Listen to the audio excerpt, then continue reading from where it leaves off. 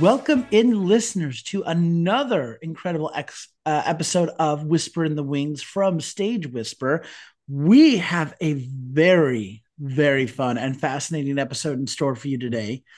Joining us today, we have the creator, director, and performer of the new show, My Name is Jennifer, which is playing February 3rd and 5th at Theater Lab. And that wonderful creator, director, performer joining us is Noah Crandell. Noah, welcome to Whisper in the Wings from Stage Whisper. Thank you so much for Thank joining us. you.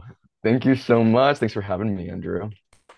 I am just so happy that you're here, and we're going to be talking about your new show, My Name is Jennifer, because as we were speaking before we started, when I got the press release, typical press release, the synopsis comes in and it's like, great, there's the story.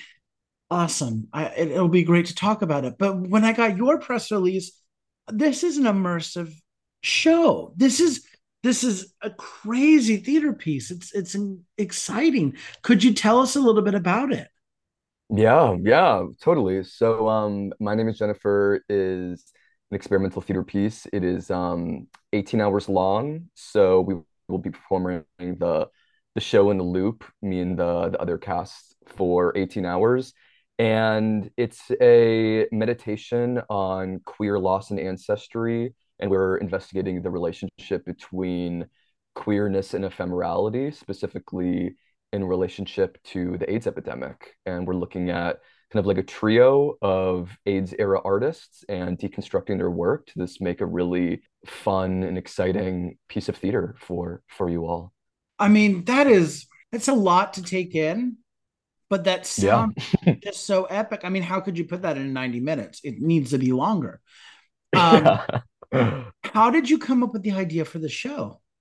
Yeah, so a big part of the show is kind of my, at least how it started was my own relationship with the AIDS epidemic and being a queer person. And I had an uncle who had AIDS that was around until I was 17. And I'm queer. And it was kind of really when I was in undergrad at the University of North Carolina School of the Arts and kind of doing like a typical, BFA, acting conservatory lifestyle. And the program at UNCSA really does emphasize and put a lot of value on young artists creating their own work.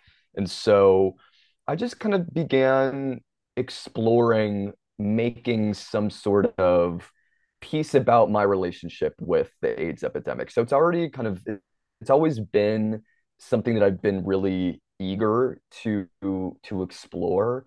And my background from a younger age, growing up in the Twin Cities in Minnesota, um, I was around a lot of experimental theater artists growing up, and so I feel like it's really kind of in my DNA to work in a more devised setting. And so, yeah, I was just, beginning to explore what a piece about AIDS and my relationship to it could look like. And it was really after I graduated in 2019 and I was introduced to kind of two artists that really changed my life. One of them being David Wojnarowicz, who was an AIDS era artist, um, died of AIDS in the early 90s, and he was a writer, a performance artist. He was a painter, kind of made experimental video. And it was actually a family friend of mine. It was my mom's like best friend since junior high, who is still a very they're very close, and I've been introduced to her and I've known her my whole life, and she knew David back during the AIDS crisis, and as he was dying, he gave her a bunch of his diaries and asked her to compile it into a book after he died. And so when I was visiting her once in LA, she gave me this book and I was introduced to his work, and really is kind of one of those moments as, an artist that you just experience something and you experience another artist and you're like, oh, this is a tribe member. This is someone who I have never seen anything like that. I feel like we're speaking the same language, like my DNA is with his and vice versa. And then it was also similarly me discovering the music of Arthur Russell, another AIDS era artist, musician.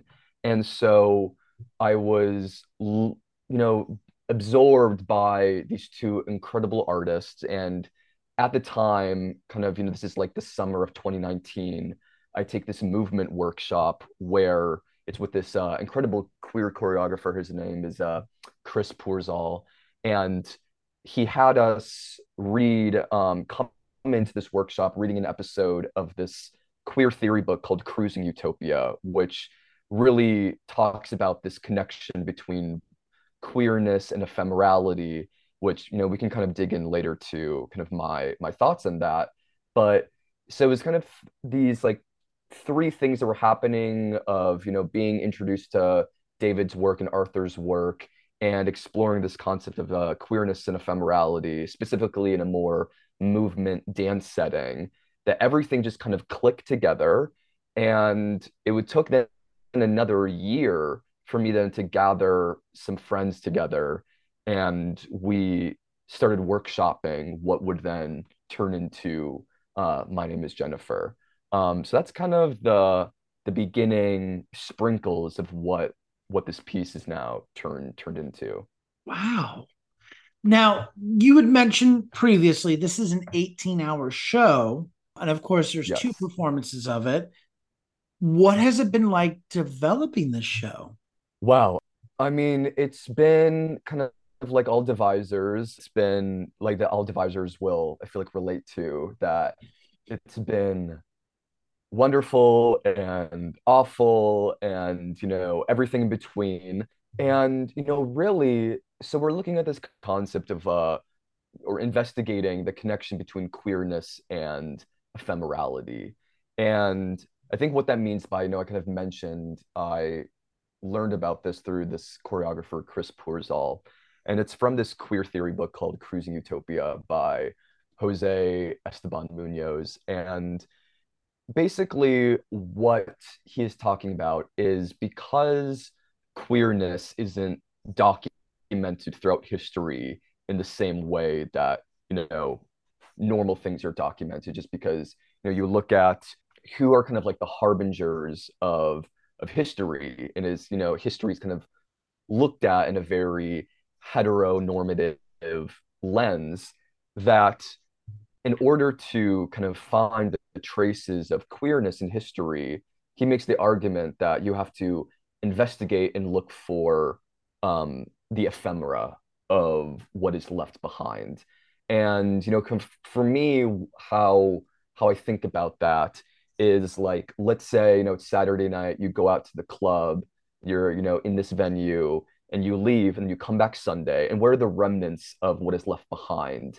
And I think there's something very, if we're we're on this I'm on this theater podcast, you go to the Saturday night show, and then you're there Sunday matinee before it starts, and what are the remnants in the theater that exists? So this concept for me feels also very embedded with theatrical performance. And there is something that is very, it's hard, it's not easily tangible, this concept, which I think is purposeful, that it links very much to what queerness is. And kind of once you name the thing, it no longer exists. It's no longer queer. And so kind of with this concept, if we're, as I was kind of talking with my collaborators, of if we're doing a piece that is investigating the an ephemera and the ephemeral traces of the AIDS epidemic, we felt like a very useful way to do that is if we keep repeating the show over and over and over again. And so, we've constructed the show that, the show, like one round of the show is around 2 hours or so. And so we've constructed it that, if you want to come for these 2 hours, you still will be be brought on a very exciting, illuminating experience. But I think a really exciting way too to watch this show is what happens when you stay around and what things from the previous round still linger.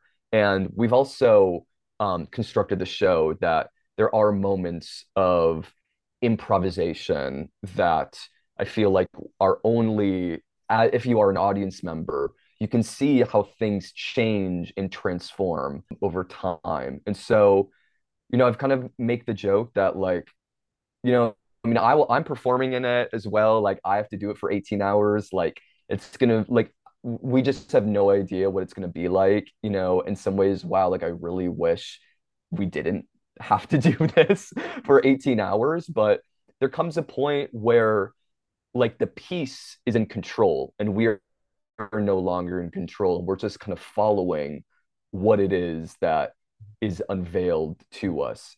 And me and my collaborators were talking about that this felt like the only way to really tell this story was to tell it over a long stretch of time. So that's kind of how this came about, and especially the idea of doing it for 18 hours. It was something that felt really important to share because I think especially as a queer person, even though it's not right in front of us anymore, and we're not in the throes of a total crisis, and Yeah. if you do contract HIV and AIDS, it's not a death sentence anymore, but it's Right. still, the effects linger are still lingering within the queer community. And what is it like, this was only, the previous generation of folks, and how do these artists who have died, who are no longer with us, how do we keep their stories alive, and how have they changed the lives of young artists today? And it's something, especially having such a close personal relationship with the AIDS epidemic because of my uncle, that I knew for me I was constantly in a dialogue with. And so yeah, that felt really important to illuminate that for an audience today. And especially, I feel like the majority of the audience will be, I assume, kind of younger queer Mhm. people. And so that was something really important to, I think, also, yeah, to shed light and to kind of create a space where young people could reflect on things that maybe they feel but don't often maybe have the vocabulary for, or don't, it's not maybe at the forefront for them. Yeah, so it's been, it's been a really wonderful experience so far. And I think something really important for me in this piece that we've talked about, my collaborators and I, is, also I think telling the story, something that what felt very, at least that really hit me quite strongly reading David Wojnarowicz's work. And, like I said, he's, kind of the ultimate multi-hyphenate. But for me, the work that I've connected to the most has been his writing. And he is, a very, at least in his writing, a very angry person, very rightfully so. And we really didn't want to make this piece in the way that like I often see in, Hollywood films or Hollywood depictions. We didn't want to make a romanticized version of what the AIDS epidemic is. And, kind of like, yes, and like they live on through us, and we're going to, continue like the good fight, et cetera, et cetera. And what I like to think of this kind of like Ryan Murphy-esque, depiction of what queerness and AIDS looks like. And, you know, I loved Pose. I only watched season one, and season one was fabulous. There's like this great, moment where like MJ Rodriguez and Billy Porter are like singing this fantastic duet, and it really, tugs at the heartstrings, and is kind of making the audience really sympathize, and potentially a little emotionally manipulative. But I was really looking at what I found in David Wojnarowicz's work was just like this was in some ways nothing more than like young people losing their lives. There was nothing romantic about it. There was nothing that made sense about it. And this was a a mass like a mass murder of young queer people. And I feel like all of the pieces of art and the ways that I've learned about it still have this kind of romantic feeling of this time. And I really wanted to shed that away and just look at what was at the root and what is at the root of this time and what this extreme death toll has, how that has shaped us as young queer people. And it is kind of unimaginable to, yeah, to imagine. Yeah. What is the message or thought you're hoping audiences will take away from the show? Oh man, it's kind of like ultimate question, right? It's like, why do we make theater? I wanted to there's this great like Annie Baker quote, and it's when like it's like on the Criterion Collection on their website they have like a list of they interview a lot of people and they kind of put their top 10 favorite films and they explain a little bit why, and it's Annie Baker talking about the phenomenal film Jeanne Dielman, and she talks about how that film was kind of revolutionary for her because it reminded her that, and it felt like such a simple thing, but to make the art that I want to see. And so at least that's kind of how this started, where, I want to make the art that I want to see that I feel like I'm not seeing. And so to me, it really feels like what I'm trying to do, the message or the reason behind this is to give young queer people a space and to come to a piece of theater and be invited to a piece of theater that feels like an accurate depiction of their experience. And that felt like for me something that I never have really felt as a theater goer. At least very rarely do I feel like my experience as a queer person was, I did not see that lived in front of me. So to offer space for queer people to be in an authentic version of their queerness is really, to me, kind of the reason behind this. And then to also kind of for the non-queer audience member to be invited into a space that sees an authentic version of queerness in front of them that they may not have been privy to. So that feels like, this piece is really for young queer people. I love that. I think you might have already answered this, but I'm going to ask it again anyway. How long have you been working on this show from development all the way to now? Well, so we really began the summer of 2020 was our, am I getting that right? Maybe no, it was the summer of 2021. Summer of 2021 was our first workshop. So we did a workshop for the month of August, summer 2021. And then we did another workshop January of 2022. And then we have only now started back up again about, you know, a month ago or so. So yeah, it's really been, yeah, we've been working on it, all systems ago, or, kind of since August 2021. So it's been a long time coming. I want to wrap up the first part of this interview with really what I think is an important question, especially for the show, which is who do you hope have access to this? I mean, I think kind of like I said, where, you know, who this piece is really for is for young queer people.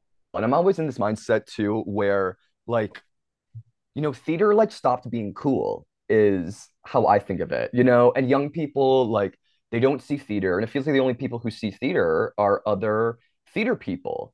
And I'm in the position where I'm like, theater can be fucking cool. And getting a group of young queer artists, who aren't just in the theater, but who are cinephiles and painters or people have nothing to do with the art, but just gathering young people and giving them an experience that reminds them of, or not even reminds them, but maybe even introduces them for the first time of what theater can be, and that it is an art form that is like worthy of your attention and your money, and it's worth investing in and being curious by. And I think that feels very, there's kind of like this American mindset, which I think is no surprise. Some of my favorite things that I see are often shows that are from kind of other countries, predominantly Europe, where their government really helps assist in theater making. Whereas, here in America, of course, we don't get that opportunity. So you just see the capitalization of theater, which really just oftentimes, the majority of the time, can just totally strip out the the art of it, and the making of risks. And so I feel like it's no wonder that young people have really kind of deserted the art form. And so that's something that I feel really strongly about, is making theater cool and exciting again for a group of people that have otherwise dismissed it.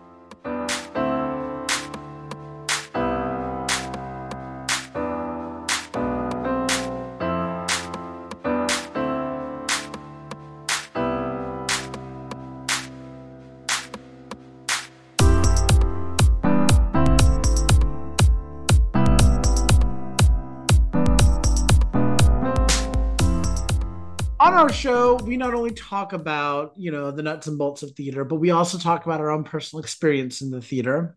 And I think this is a perfect segue into letting our audience learn more about your experience in the theater. And I want to start by asking you what shows or playwrights or composers in the past have inspired you or do you love? I mean, like I said before, like David Wojnarowicz and Arthur Russell, it's one of those, the two of them are some of those artists where it kind of feels like the the moment before them and then the moment after them, and kind of how it just changed my perspective about what queer art can be and can look like. In terms of playwrights, I'm a huge fan of Annie Baker. I know I mentioned her before. Sarah Kane, the late great Sarah Kane, who really would just push the envelope of what theater can be. And I was talking about her work recently, and the reason why I just love her so much, and I've yet to work on one of her plays, but she writes, for people who don't know Sarah Kane, I mean, her stuff is just extremely dark, and she had a really tragic life, and she died very young. This young British playwright, and kind of died, I think, in like her late 20s. And but as she was alive, really just kind of took the British theater scene by storm. And her plays are very graphic, very violent, and she also writes just these kind of insane theater, stage directions in her plays, and rats like come on stage and grab a body and like scurry it away. And what are other ones? It's like, and flowers like blossom from the ground and like grow up to the ceiling. I mean, just these impossible stage directions. And she is asking theater makers, artists, set designers, actors, the director, everyone to come together and collaborate and figure out, how do we pull this off? And to me, that is what an exceptional playwright and just, exceptional theater, and why I love devising, because it forces everyone to come together and figure out, how the hell are we going to do this? So Sarah Kane is, yeah, also, yeah, a big, big influence for me.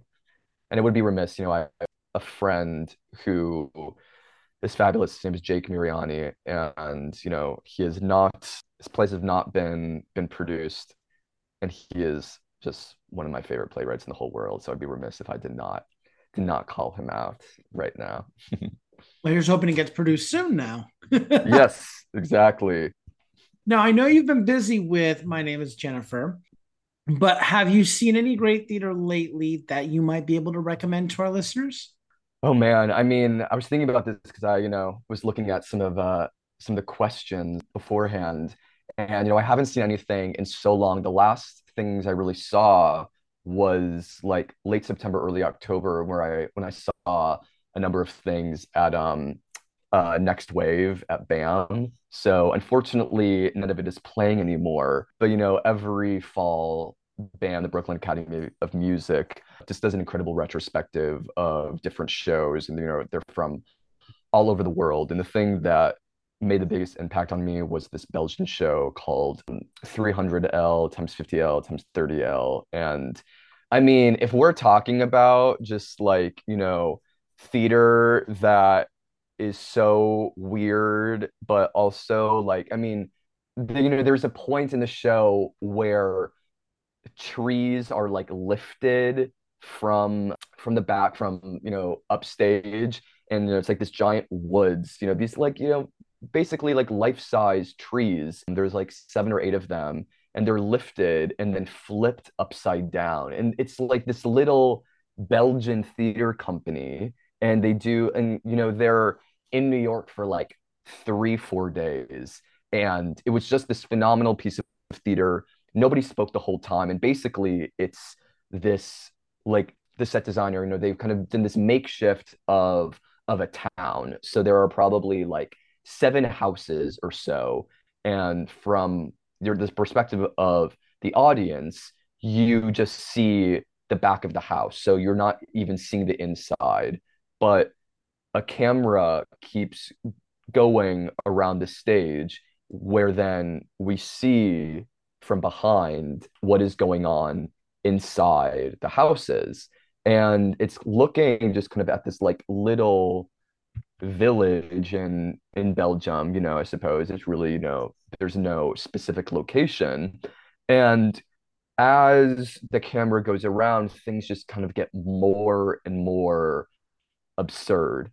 And I mean, I don't even know if it's a spoiler. Like, I don't know if it's ever coming back to New York. I don't know when it's ever happening again. But basically, at one point towards the end of the show, the kind of main ensemble of like 15 people or so just start jumping up and down.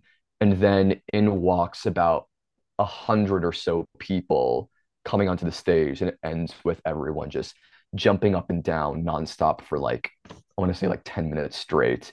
And like there was music playing, and it was just the most, oh my God, it felt like transcendental. I mean, I was just like, it felt like it was this out of body experience where I just had never seen anything like that before. And it felt like the audience got up and just gave this like rousing standing ovation. And it felt like collectively we were all just so grateful to be in this space together, where risk was happening on stage, where we were witnessing something that we've never seen before.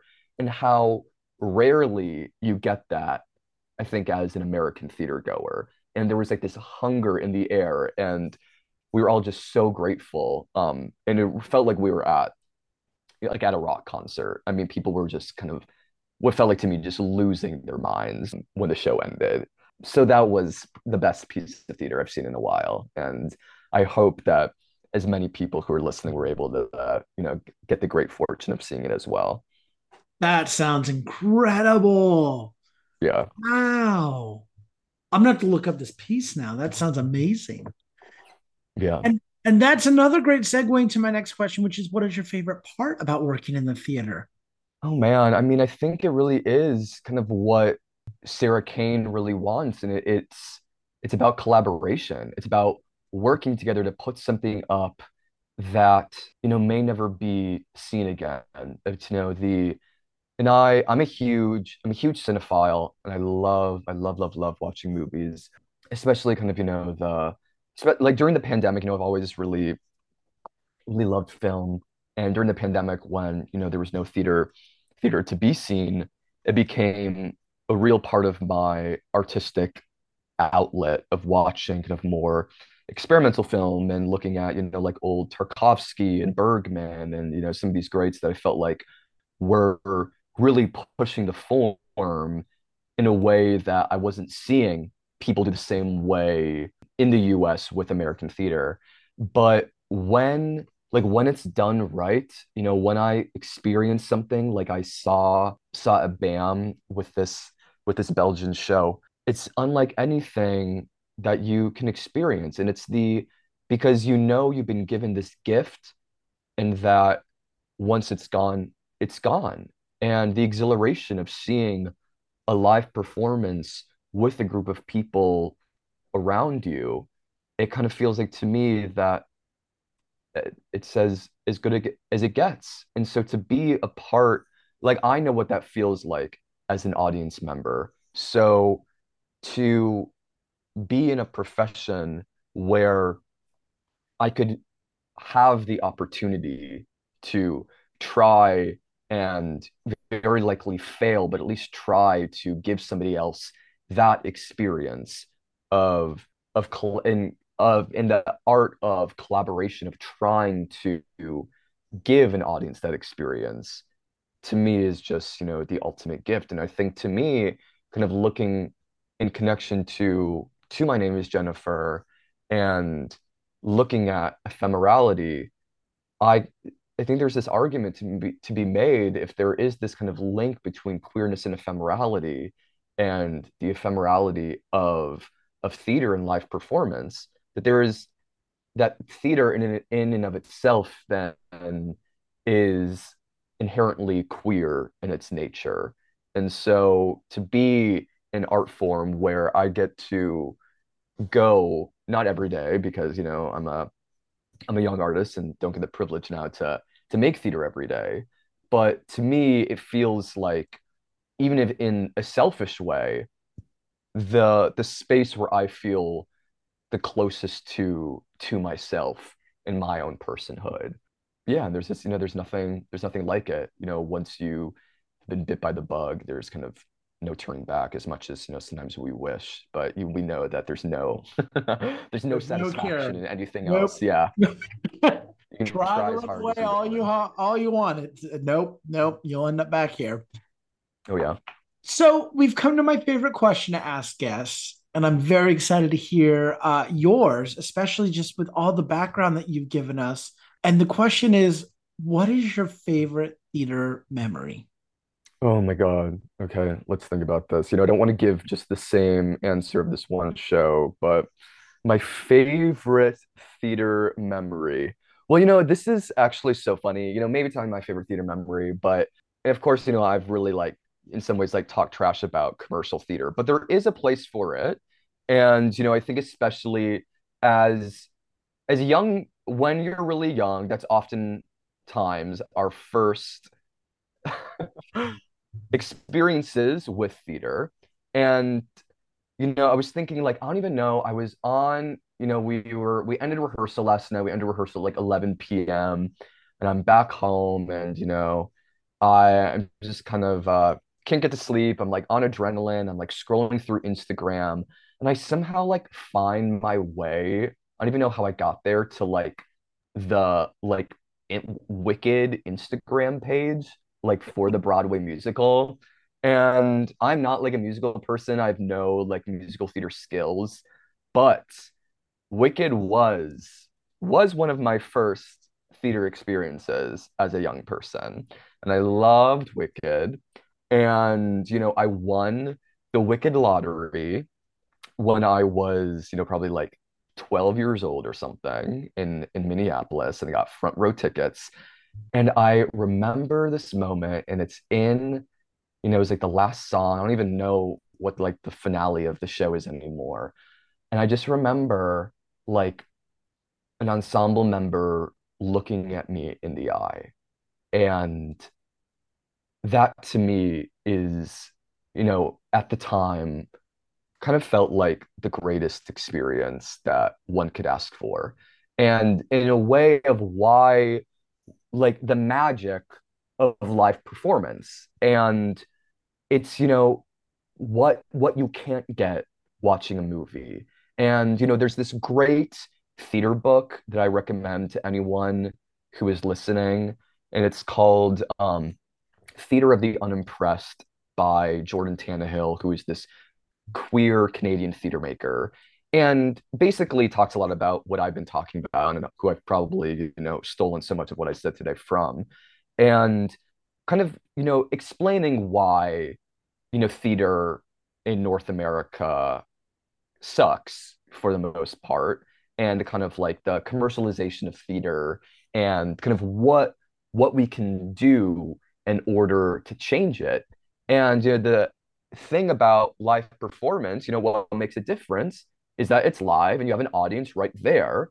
And so he makes this argument of like theater makers like use us, use the audience. Like we want to be acknowledged. Why am I spending, at the least like $50 to see a show and then, the lights go down on the house and the stage lights go up and it feels as if I'm maybe just like watching a movie.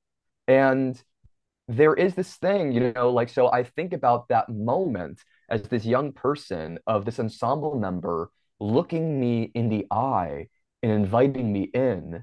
That to me, I feel like that moment has, in some ways, like informed my whole theater making like identity and kind of practice of how do we invite the audience in and use them and have them be a part of this show. And so I'm like surprising myself that I said that story. And it was only because, my late night Instagram scroll and finding the Wicked Instagram page. But yeah, I'm sticking with it. Well, I love that one. Thank you so much for sharing that. And thank you for the book recommendation too. Yes, yes. Theater of the Unimpressed. Are there any other productions or projects that you have coming on the pipeline that we might be able to plug for you? No, that's it right now. Something why I'm so happy to be on here today. This has been, my name is Jennifer, my first show that I put up in New York. And I feel like something that at least I, didn't really get from or get help in, maybe is the right word, or maybe just wasn't shared with me. I mean, like just I feel like there's no guide for how to make theater as a young person in New York. There's a reason why this has taken so damn long. And I'm also, I wouldn't say a perfectionist, but I definitely work in the kind of way where I spend a lot of time on things. I don't often juggle multiple ideas and projects at a time, and I really let things simmer. And to me, that also feels, I had a friend who was a part of one of the workshops as we were making the show, and they're not in the version that we're creating now, but something that everyone was always talking to me. And when they found out that I was doing this first workshop a couple of years ago, and they're like, okay, so what is it, and like do we get to see it at the end? And I was like, no, like this is like process based workshop.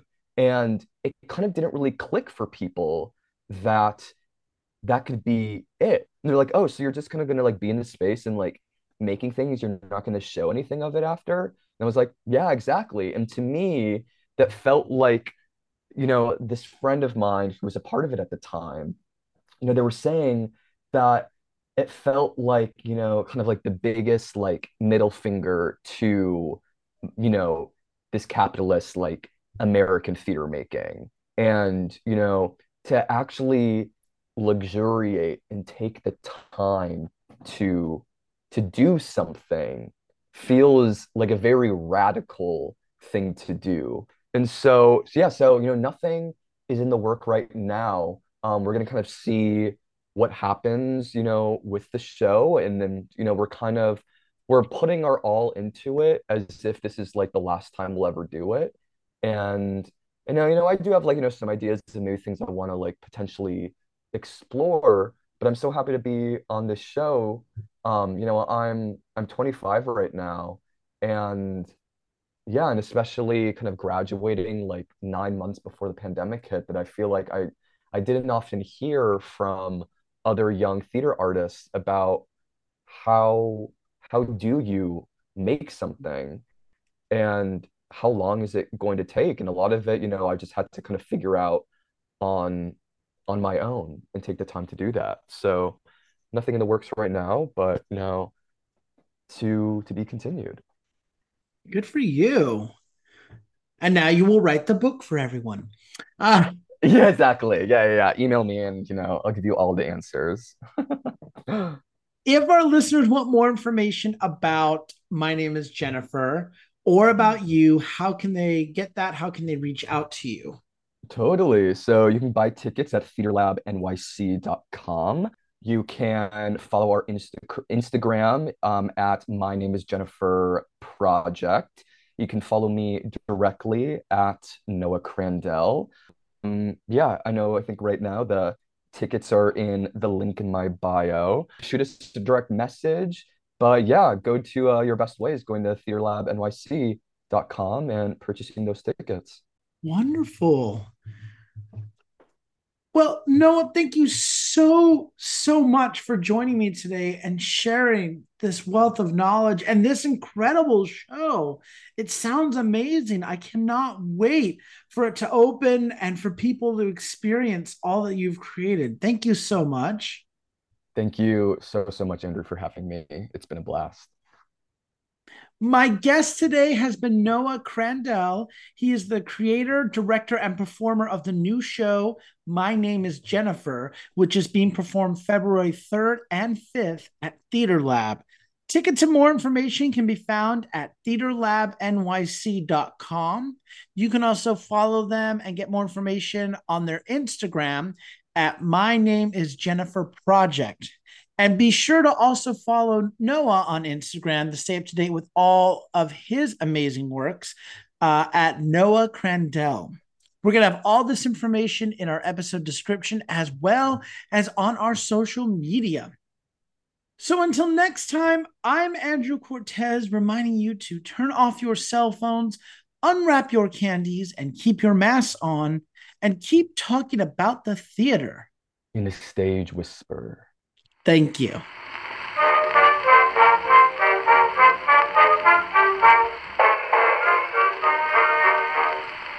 friends from old New York town met in a foreign land. One sang the praises of Cape. If you like what you hear, please leave a 5-star review, like, and subscribe. You can also find us on Facebook and Instagram at Stage Whisper Pod. And feel free to reach out to us with your comments and personal stories at stagewhisperpod@gmail.com. Our theme song is Maniac by Jazzar. Other music on this episode provided by Jazzar and Billy Murray. You can also become a patron of our show by logging on to patreon.com/stagewhisperpod. There you will find all the information about our backstage pass as well as our tip jar. Thank you so much for your generosity. We could not do this show without you.